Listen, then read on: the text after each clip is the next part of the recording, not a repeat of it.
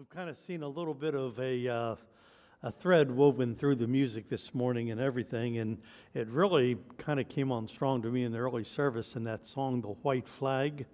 I really like that song, and I like what it represents because my mind went back to December 23rd, 1952, when my brother Ted was in the Marine Corps, and he's on the front lines of the 1st Marine Division in the Korean War.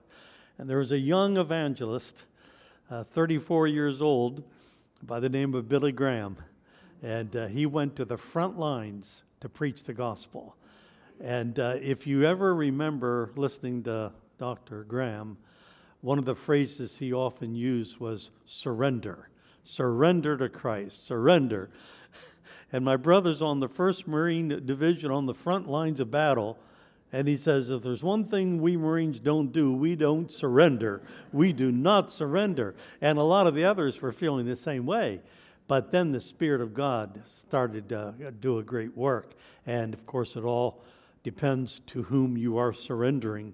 And that's when Ted made his decision to trust Christ. And I understand about 90% of the platoon stood to their feet to acknowledge they were surrendering to the Lord Jesus as Savior. 70% of them didn't come home. But as I thought about that white flag image, it has everything to do with surrender. And for the Christian and for the unbeliever alike, that's the message that comes to our heart. That's what comes throughout the book of James, is the idea of surrendering to the Lord. Now, if you have a Bible, we've got our tasks sent in front of us. James chapter 3 and James chapter 4. So one chapter is hard enough to get through, but this is 2 chapters before us today, James 3 and 4. Now, I don't know about you, but when I went through school, I did not like tests and exams. And the reason I didn't like them is because they revealed my ignorance and my lack of preparation. And so tests always showed me where the weaknesses were. Now, if you were a good student, you couldn't wait for that test and then just beam so brightly because you never had a flaw or any mistake or whatever. But James is offering us a series of tests for the Christian. Now, you notice in chapter 1, verse 2, he says, "Count it all joy, my brethren." So he's writing to believers, no question. And they're Jewish believers who have been persecuted, cast out of Jerusalem because of their faith and throughout the Roman Empire. And so he's writing Jewish people who have come to know Christ as their Savior. And then one of the things we like to say as a Christian, hopefully that's true, is I'm walking by faith. I was saved by faith, but now the just shall live by faith. And so James says, is that really true? You're walking by faith? Okay, he said, I'm going to give you some tests. And you've got to score your own paper because you're going to look at these tests and you're going to try to evaluate, let the Holy Spirit evaluate how you're doing in these various tests. It's my understanding as I study James that he gives us 15 specific tests that you can trace through as you move through James. But I've got 4 Sundays with you, so I've condensed them down into 4. And we started a couple weeks ago by looking, first of all, at the test as it relates to yourself or ourselves. And he talks about tests, and he talks about temptations, talks about responding to the truth of God's word. And he says, how are you measuring up? Are you really walking by faith? Then we move from ourselves, chapter 2, that we saw last week, where he's talking about what is my relationship to others. How do I treat other people? And even more specifically, how do I treat other people who might be considered those who don't have much influence or much standing in life? How do I respond to those people that can't even benefit me? So it's really a test concerning color, concerning class, concerning culture, etc. And so, and the real zeroing in has to do with partiality. do I show partiality to people based upon the externals that they possess? And then today we're going to look at the basic issues of life, and that's in chapters 3 and 4. And Lord willing, we'll conclude next Sunday with the philosophy of life and the test there in chapter 5. So as we look at this morning at chapters 3 and 4, it seems to me it breaks down into 4 areas that we can follow along. So if you're in chapter 3, verses 1 to 12, he talks about words, my speech, what I talk about. And then he moves into 13 to 18 of chapter 3, and he talks about wisdom. Do I operate my life according to the wisdom of God or the wisdom of man? And then we move into chapter 4, and in verses 1 to 12, he talks about, in the general sense of the word, he talks about worldliness. How do I measure up on the test of am I a worldly Christian? And then he ends it in verses 13 to 17 with talking about the test of do I really desire, want, and walk in to the will of God. And so that's where we're going this morning. Words, wisdom, worldliness, and the will of God. And so the tests are presented to help us see if we're walking by faith. Now, we begin with the first one in your Bibles in chapter 3, verses 1 to 12, where he talks about our words. As I was reflecting on this the last few months, I could still hear my mom. She's been with the Lord for almost 40 years. But I can still hear her saying, as I'm growing up, Harry, bite your tongue. And she didn't mean that literally, obviously, but I knew exactly what she meant. And it was a figurative sense, but don't go there. Don't say that. Bite your tongue. And if I didn't bite my tongue, then I would have my mouth washed out with soap. That was not figurative, by the way. That was literal.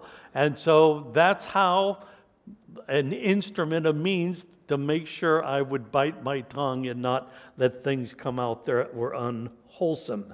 And so many times in life, as we move through life, we're talking so much, as we'll see in a minute. And sometimes I can hear myself saying or others saying, I'm going to give that person a piece of my mind. And I'm thinking to myself, that's a luxury no one here can afford to do, okay? I don't have enough of a mind to give even a piece of it away. So I need to look into this test about the words and see where I stack up. Now you notice he begins with a rather strange command in verses 1 and 2 of chapter 3. Not many of you should become teachers, my brethren, for you know that we who teach will be judged with greater strictness. For we all stumble in many ways. And if anyone does not stumble in what he says, he is a perfect man. Now let me just stop there. If I use the word perfect, sometimes we think of there's no flaws, there's no sins, there's no fault. That's not what the Greek word teleos means, translated perfect. You could better substitute 2 words, spiritually mature. That's really what the Greek word means. You're brought to a point of spiritual maturity, not that you don't ever sin or have faults. But to that person who is growing in the grace and knowledge of the Lord, and he's arrived at a certain level of spiritual maturity, only he is able also to bridle his tongue and his whole body. Now, we step back and we say, James, why do you say that? Don't be many teachers. It's pretty simple. If you're a teacher and you're using words a lot, you incur a greater accountability, a greater judgment. And why is that? Because we all sin in many ways, and a teacher uses his tongue more than the average person. That leaves him more opportunities to use the tongue in the wrong way. Listen to these words spoken by Solomon, a very wise man. Proverbs 10:19. When there are many words, transgression is unavoidable, but he who restrains his lips is wise. In other words, the less you say, the less you have to answer for. The more you talk, the more you're going to have to give an answer for. Now, if I were to give you a main idea in one sentence that encapsulates all of chapter 3, I think it would be this. that if we grow in our walk of faith and arrive at spiritual maturity, the Holy Spirit gives us power over our tongue so that we speak words with wisdom from above, which brings a harvest of righteousness. Now, I know that's a mouthful there, but just let it digest for a minute. As I'm growing in faith and in my knowledge of the Word of God, and I've raised the white flag, I'm yielded to the Lord. He is my Lord and He is my Master. And I'm moving through life. As I grow in that walk of faith, then the Holy Spirit's going to give me what I can't control myself by my own sin nature. That is the use of my tongue. He says no man can do it. But the Holy Spirit can do it and will do it as we yield ourselves to Him. And then as a result of that, out of me then comes words of wisdom. And then as a result of that, we have a harvest of righteousness, and that's what we all want. So let's move quickly through these, and we can summarize these 12 verses because there's 6 word pictures, and they're pretty easy to understand. And I've taken the 6 word pictures and brought them down into 3 categories so we can move through this somewhat quickly, where we see a controlled tongue. So here's one of the things that he's going to talk to us about in this category. And he's going to talk about the tongue and its power to direct. It's the power to direct. He said, verses 3 and 4, if we put bits into the mouths of horses so that they obey us, we guide their whole bodies as well. Look at the ships also. Though they are large and are driven by strong winds, they are guided by a very small rudder wherever the will of the pilot directs. Just think of how your words direct other people, especially those of you who are parents, how your words are used to direct people. And we're doing that day in and day out. I read for the first time last night about a Sunday school teacher by the name of Dorothea Chapp, and I'm going back in the 1950s now, and she was just what you call an average Christian woman teaching Sunday school in her local church, and she had a great burden for the high school students down the street. And so she wanted to do everything she could to kind of give them some helpful direction. And one of the things she did, she went up to a young high school student named George, and she gave him a Gospel of John. She says, George, I'd like you to read this. It's going to tell you how to go to heaven someday. And that was the last encounter she had with him at that point. And this George read the Gospel of John, and he got saved. That George was George Verwer. Now, that may not mean much to some of you, but George Verwer was, in fact, he was a graduate in the same class as my wife back in Moody in 1961, and he went on to establish a missions organization called Operation More Mobilization all around the world. Today, they've got 5,000 full-time workers spreading the gospel of the Lord Jesus Christ. And I'm thinking to myself, all result of God using a woman with a heart for high school kids that simply gave them a Gospel of John. Think of how she used that tongue to direct. Now, James gives us these 2 items, the bits in the mouth of horses, and then the rudder on a ship, to show how this little small instrument has great power, just like the tongue. Did you know your tongue only weighs about 2 to 3 ounces? And did you know that your tongue makes up 1/10 of 1% of the average weight of a human being? 1/10 of 1%. Everything in your body almost weighs more than your tongue. But think of what the tongue can do and does. Think about the havoc it can wreak. And think of what happens when the tongue is either used in the right way or the poor way. A verse that came to me a few months ago in this study was another proverb. There's so much there in the Proverbs. Death and life are in the power of the tongue.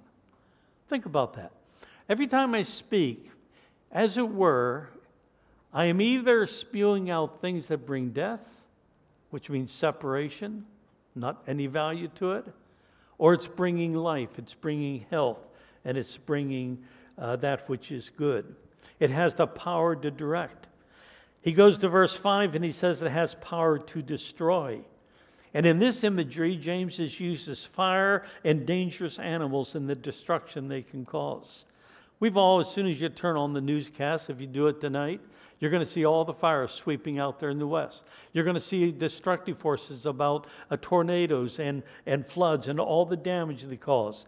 Then if you keep on listening, you're going to read about dangerous animals. There's always specialists on that as well, and that's what he's talking about. He says in verses 5 and 6, so also the tongue is a small member, yet it boasts of great things. How great a forest is set ablaze by such a small fire. And the tongue is a fire, a world of unrighteousness. The tongue is set among our members, staining the whole body, setting on fire the entire course of life, and set on fire by hell. And then he brings in the world of nature in verses 7 and 8.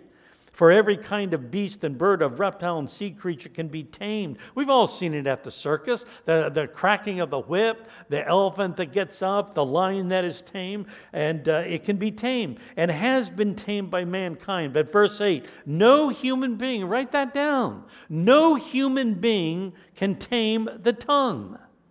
It is restless evil, full of deadly poison. Boy, James just doesn't mince any words. There's not a person here, there's not a person in the world that can tame the tongue.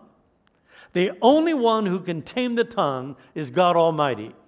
And that's what I always say, as you're growing in the grace and knowledge of the Lord and you're walking by faith and the Word of God is filling your heart and your mind and you're filled with the Holy Spirit, only then are you able, by His grace and power, to control the tongue. We've seen the alligators in Florida killing people. We've seen the bears that are loose attacking campers. And if you've ever been on a safari, you're warned not to leave your car, to keep your windows up. And when I think about that, and I look back in my years of ministry, especially as a pastor, I can say this without any hesitation, that I think the tongue has caused more harm in all the churches put together that I've been part of than the combination of every bad sinner, drug addict, alcoholic, immoral, thievery, or whatever. It's that person who claims to have wisdom, but the tongue is set on fire and so much harm has been done her. So what can we do about that?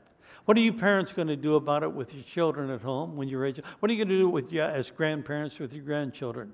Well, I was told a little formula about 30 years ago by a brother, and it's been a good one through the years. TKN. Now, I should have put it on the screen, but just imagine big capital letters, TKN. And then whenever one of your children, wife, husband, whoever, starts going down the wrong path, you just yell out the word TKN. And so what is TKN? T is it true? What's the second one? Is it kind? K. And then N, is it necessary?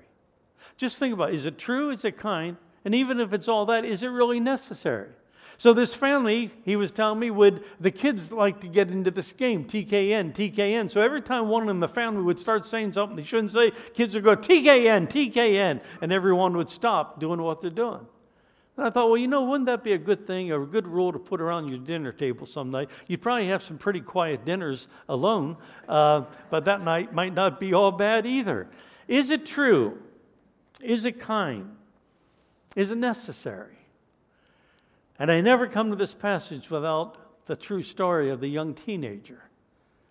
Bullied, called different names, constantly going through that, unable to handle it, and something pushed her over the brink, and she went out and hanged herself.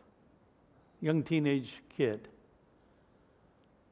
There's only one little note left behind. Some would call it a suicide note. Had 2 words on it. The 2 words were, somebody said. Somebody said. You say, well, what did they say? It doesn't say. Who said it? We don't know. Where was it said? We don't know. All we know is somebody said something, whatever that something was, that pushed her over the brink, and she went and hanged herself. Somebody said. We don't know what was said, but it pushed her over. Be careful. Be careful with what you say.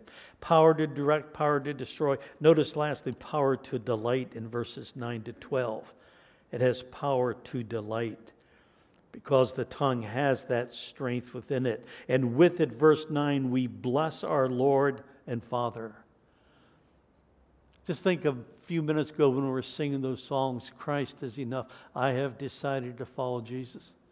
Think of how God received that worship from your tongue that came from your heart and your mind this morning, and how it lifted up the Lord and how he was praised. And we can do that with our tongue. We can console a hurting soul just by kind words, scriptural truths. We can lift up a downtrodden brother. We can offer hope to the prisoner, to the orphan, and to the widow. We can use our tongue to delight other people and encourage them. Some of you remember the name J. Vernon McGee. He had a radio broadcast all around the world a few years ago called Through the Bible. Was a wonderful Bible teacher from Texas. And he used to say in that southern drawl of his, he used to say, it takes 2 years for us to teach a child to talk. And then it takes the rest of their life to teach them how to keep their mouth shut and say and hold back on saying certain things. And that's so very true. I read some statistics here. The first one I read, it says women talk more than men. Did you ever hear that before? And it told almost twice as much. And then, ladies, you'll be glad to know, that study was taken apart, not true. Okay? So then the other studies that have come up from places like Harvard and University of Arizona, what they say is men and women basically talk about the same. Do you know how many words they say the average, that would be you and me, human being speaks a day? The average number of words are between 15 to 16,000 words a day. That's how much we talk. And when I read that, then the first thing that came to my mind were the words of the Lord Jesus. For he says, I tell you, on the day of judgment, people will give an account for every careless word. Other translation says every empty word, every idle word. Yet another one, every useless word they speak. 15,000 words a day. Say you live to be 70 years old. Think of what we're... when I preach on the judgment seat of Christ for believers, I've always thought it in the realm of our faithfulness primarily. I've always thought it in the realm of our works, and I've always even preached it, but without thinking about it, that I'm going to give an account for my words. And just think of standing before the Lord and having all these words coming back that we've said to other people. One person shared with me after the 8:30 service, just a person they know that just is dying but has the most bitter spirit, the most harsh words, angry words, and they're dying. What a tragedy. Be careful what you let your tongue say. How are you doing on test number 1? How would your wife or husband grade you? How would your children grade you? How would those who know you the best grade you on the test of words? Moving on to the next test, it's the test of wisdom, verses 13 to 18. John Wayne used to say, life is hard, but it's harder even when you're stupid. And I didn't like that. It sounded a little bit too strong for me. So we often say life is hard, but it's easier when you operate life on God's wisdom. I think you would agree with that, wouldn't you? Now, life is hard for all of us. Not easy. But it's a little bit easier if we're living our life in this realm of God's wisdom. Problem is, a lot of people don't know where to find God's wisdom, but you and I do. And James told us that the first Sunday, didn't he? Chapter 1, verse 5. If any one of you lacks wisdom, verse 5, chapter 1, let him ask of God, who giveth to all men liberally, and he upbraideth not. So that's where we get the wisdom, and we get it from God. Another place, by the way, when you get it from God, you get it from the Word of God, I've made it a habit for many years. Every so often, every month, I'll read through the book of Proverbs, one chapter a day. It's got 31 chapters, and you can cover the whole book once a month as you want to do that. And there's so much wisdom it's the book of wisdom, right? And it says so much, by the way, about the tongue and how we use our words. Now, here we're talking about wisdom, and I can either operate my life on earthly wisdom or heavenly wisdom. I have a choice. And so I have to look and let James put the test to me. Is my life characterized by living in an earthly wisdom realm or a heavenly wisdom realm? He gives us two contrasts here. Notice them. First of all, the contrasting characteristics, and we're just going to have to skirt over this. As we summarize these verses in 13 to 18, earthly wisdom is characterized by selfishness that is sourced in earthly, unspiritual, and demonic. Next slide. Earthly, unspiritual, and demonic, and it manifests itself in bitter jealousy and selfish ambition. Now, is that what you want to be characteristic of your life? But the heavenly wisdom is characterized by that in verse 17, which is pure, peaceable, gentle, open to reason, full of mercy, good fruits, impartial, and sincere. So there's the contrast and the characteristics between earthly wisdom and heavenly wisdom. Then he deals with the contrast in consequences. And as a result of the choices we make, then wisdom results in disorder in every vile practice. Verse 16, next slide.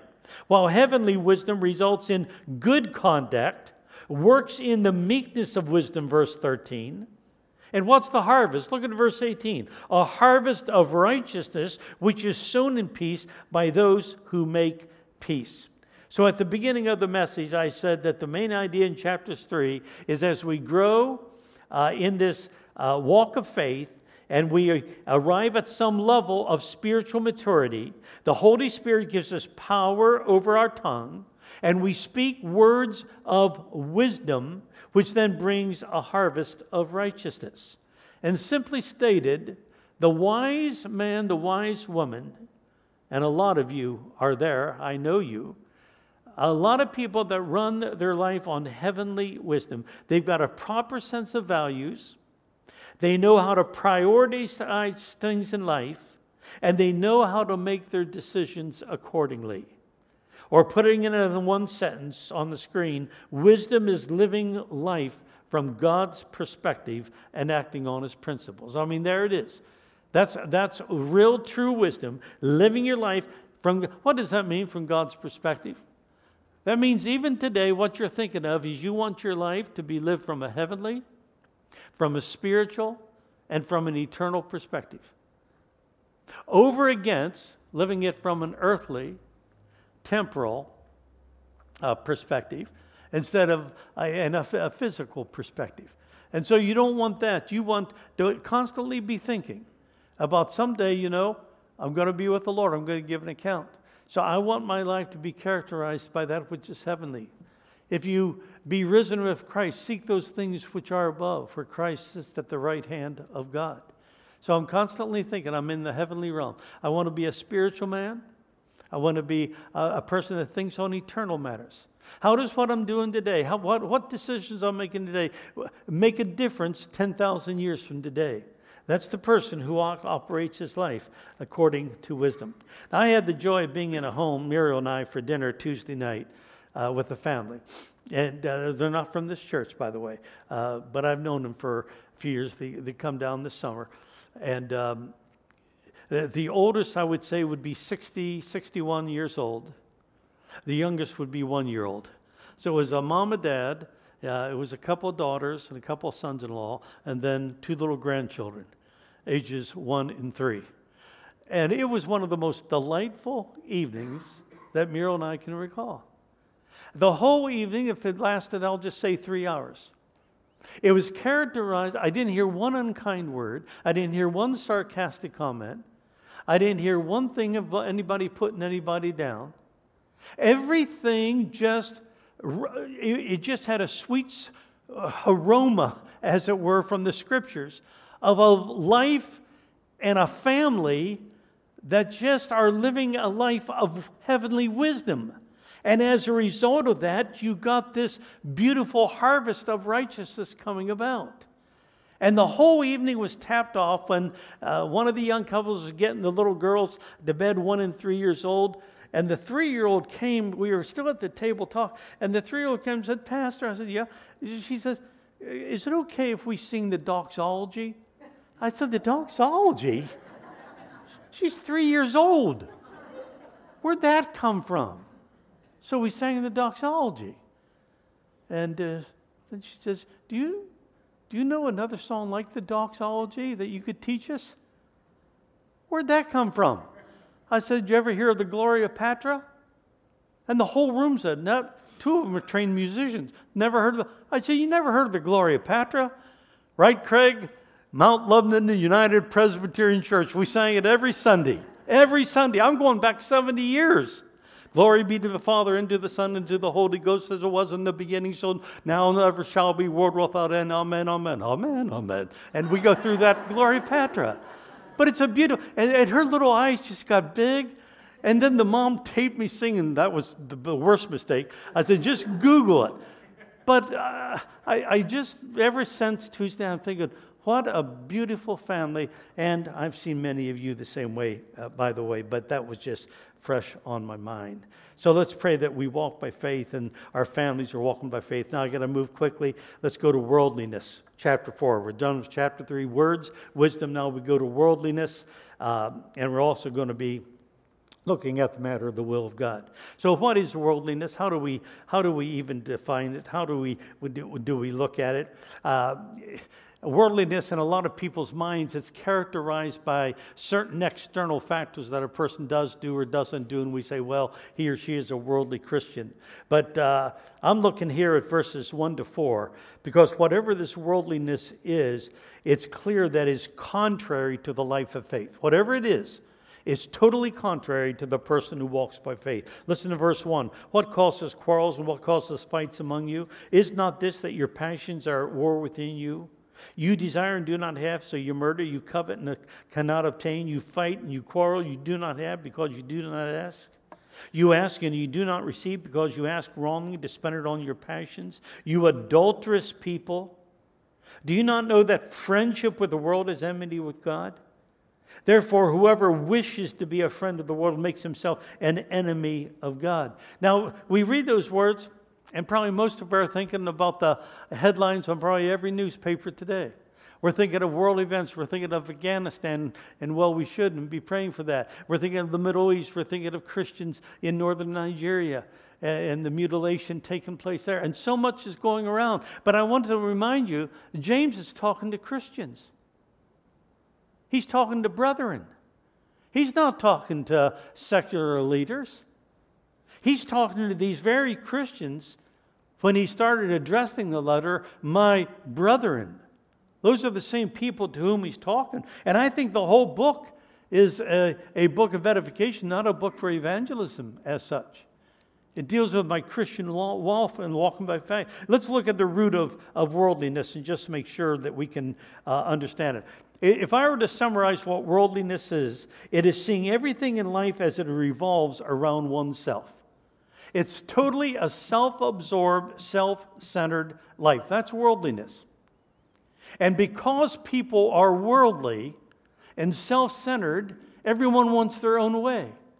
Remember Rodney King, the name, 30 years ago this past March, when he was beaten?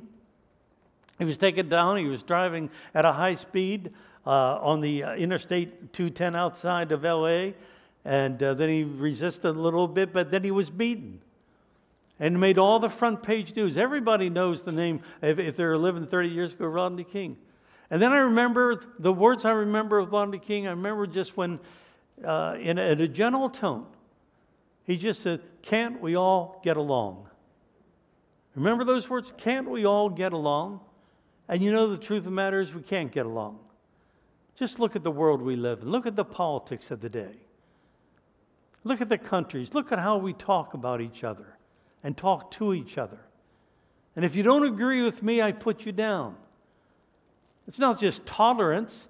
It's not just accepting. You got to agree with me. Because worldliness is total self-centeredness. It's putting you at the center of everything. You can even be a a believer who prays and be a worldly Christian.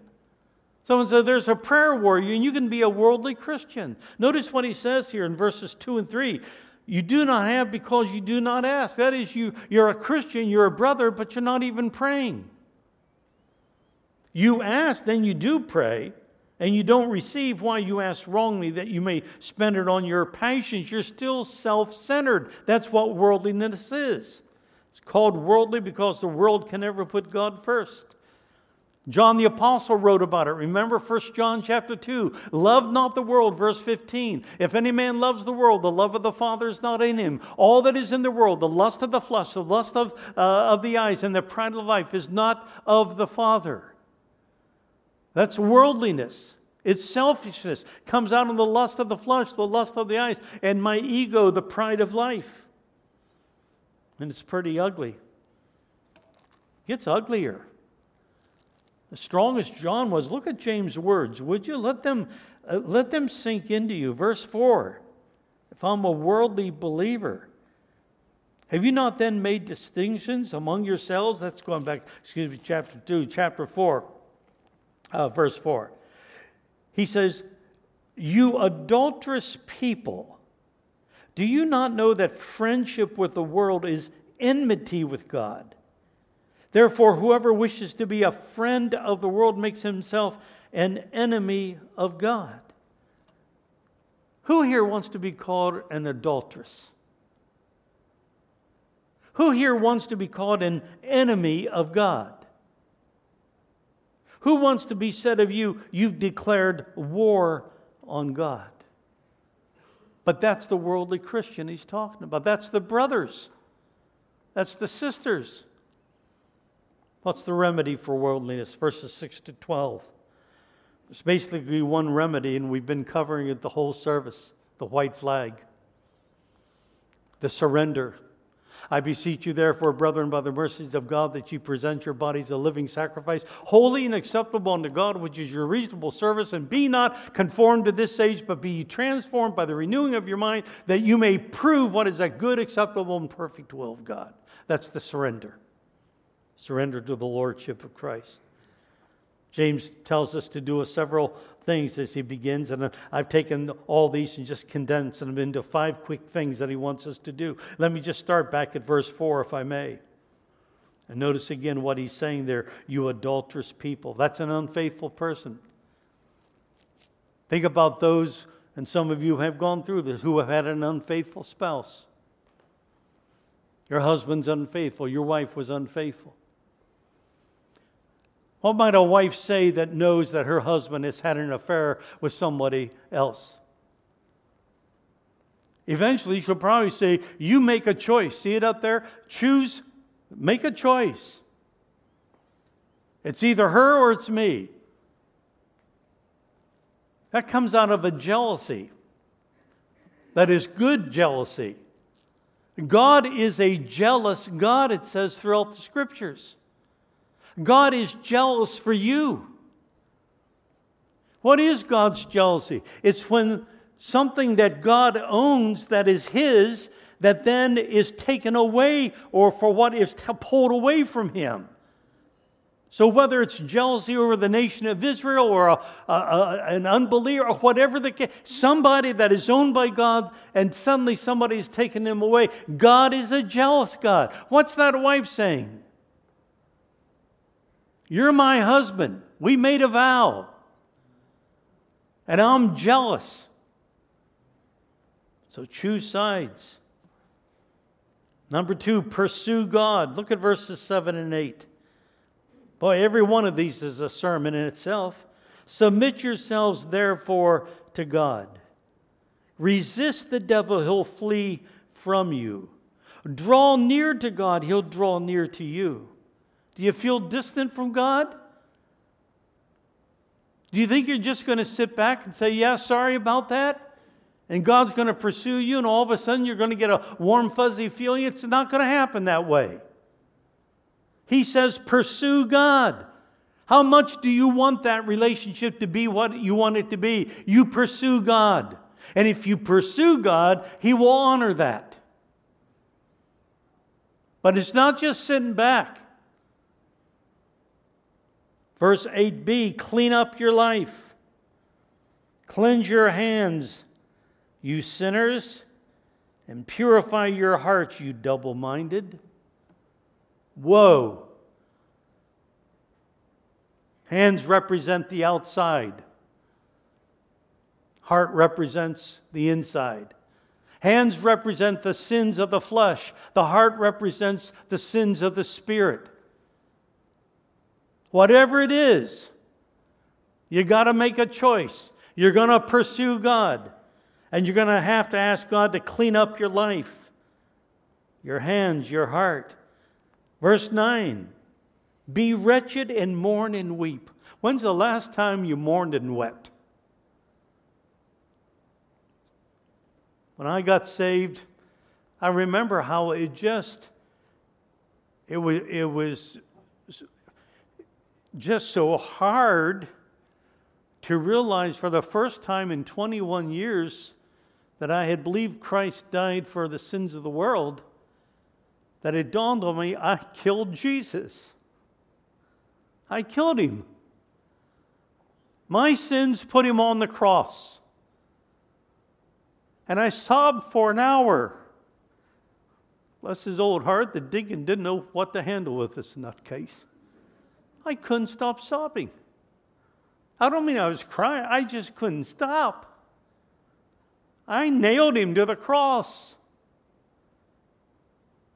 I crucified God. And when I sin as a Christian since then, it is so easy.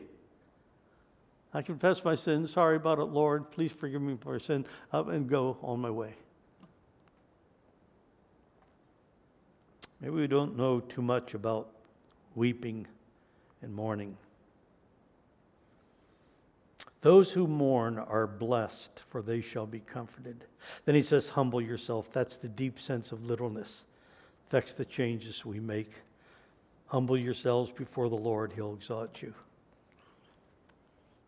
Test number 3, worldliness. Now let's close it out. The test number 4. We go to the will of God, verses 13 to 17. The subject of the will of God stands in stark contrast to worldliness.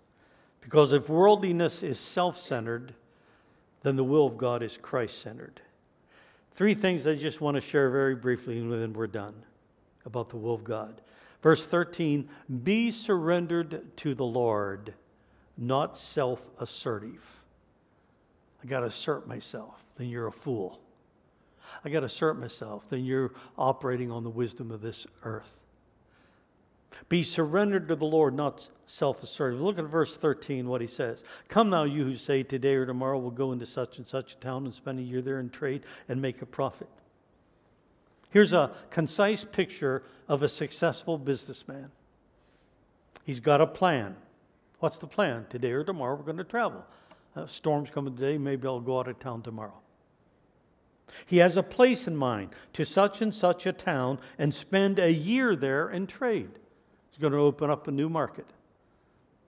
So he's got a plan in mind. He has a place in mind. What are you doing? Why are you doing that? He intends to make a profit. Notice, and to trade and make a profit. Why make plans and why take a trip and why stay in a place a year if you don't plan to make a profit? Show me a businessman that doesn't want to make a profit, and I'll show you a businessman that's going to be out of business pretty soon. That's why he's in business. And he's got a plan and a place, and he's going to make a profit. You say, well, then what's the problem? The man's a fool. Why is he a fool? Because he has a plan, but he left God out of it. He's got a place, but he left God out of it. He's going to make a profit, but he has no thoughts about God in it. That's why he's a fool. And it reminds us of the parable Jesus told us about that man that was going to build bigger and bigger barns. Thou fool, he said, tonight your soul shall be required of thee. Number 2, be assured of his plan, not self-confident. Be assured of his plan, not self-confident. So you got to be surrendered to the Lord and not self-assertive. And you got to be assured of his plan, not self-confident. Verses 14 and 15, yet you do not know what tomorrow will bring. What is your life? For you are a mist that appears for a little time and then vanishes. Instead, you ought to say, if the Lord wills, we will live and do this or that. You know, pride can be as much in the face of God as saying, I just don't believe in you, God. I don't believe in you, Christ. And I think your word is a bunch of bunk. It can be just that vocal. Or it can be very subtle. On Labor Day weekend, I'm going to Virginia to see my children. Fool. Just a little more subtle. James says, don't be sure. Instead, you ought to say, if the Lord wills and we live, I'm going to go to Virginia on Labor Day weekend to see my children. James' point is that God rules over whether you get to Virginia or whether you're even alive at the end of this sermon in about 3 minutes. That's how uncertain life is. The uncertainty of life. Boast not thyself of tomorrow. You don't know what a day brings forth. Then the brevity of life. James reminds us life is like a vapor. It's like the morning fog. Appears and it goes. You want to be humbled? And do you want to see your life in eternal perspective? Do what I do. I visit cemeteries. And I go and I look at the stones of people. And then I don't know hardly, probably none of them. And I see a date of birth, and I see a dash, and I see a date of death. 2 dates and a dash. Your life is that dash. How humbling is that? All your life is a dash. You're here and you're gone. Few people mourn, people who grieve. Some people might remember you 10 years, 20 years from now after you did. Most people could care less. Life just goes on. That's just the way it is. Uncertainty of life, the brevity of life. Sportscaster Dan Patrick once remarked about an injured player. He's listed as day to day, and then he added this wise comment, and I don't even know anything about Dan Patrick. But I do know he added a wise comment. He's listed as day to day, but then again, aren't we all? What a wise word.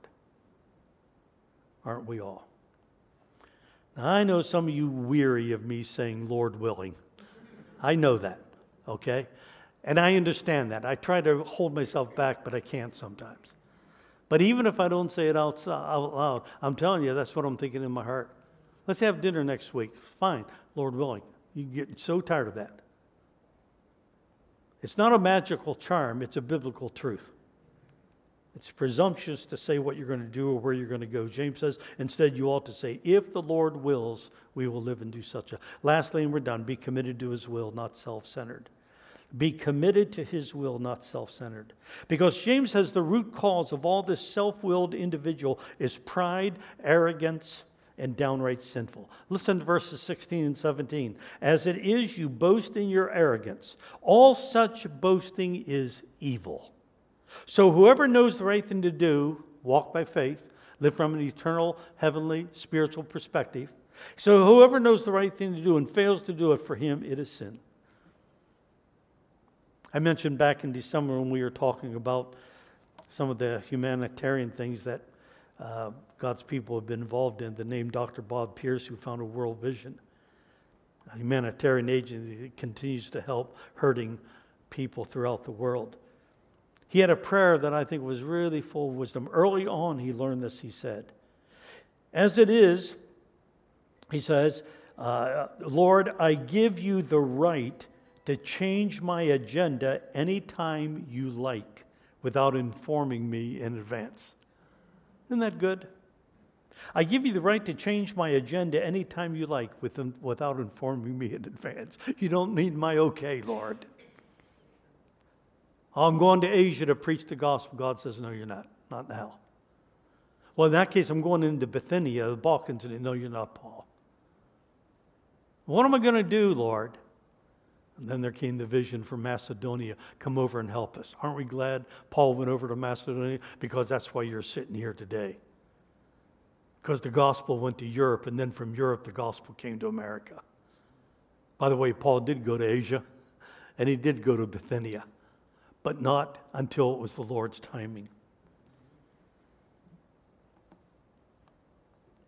If I'm unhappy, if I don't have the joy of the Lord, it's because I haven't surrendered to His sovereignty. One last thing, and I'm done.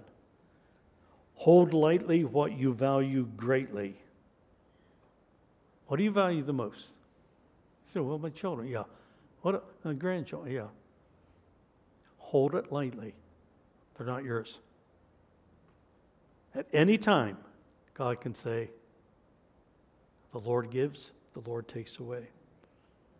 Hold lightly about your plans and your dreams because you don't control the future. Not wrong to have some life goals. Just hold them lightly because God has the right to interrupt your life at any time.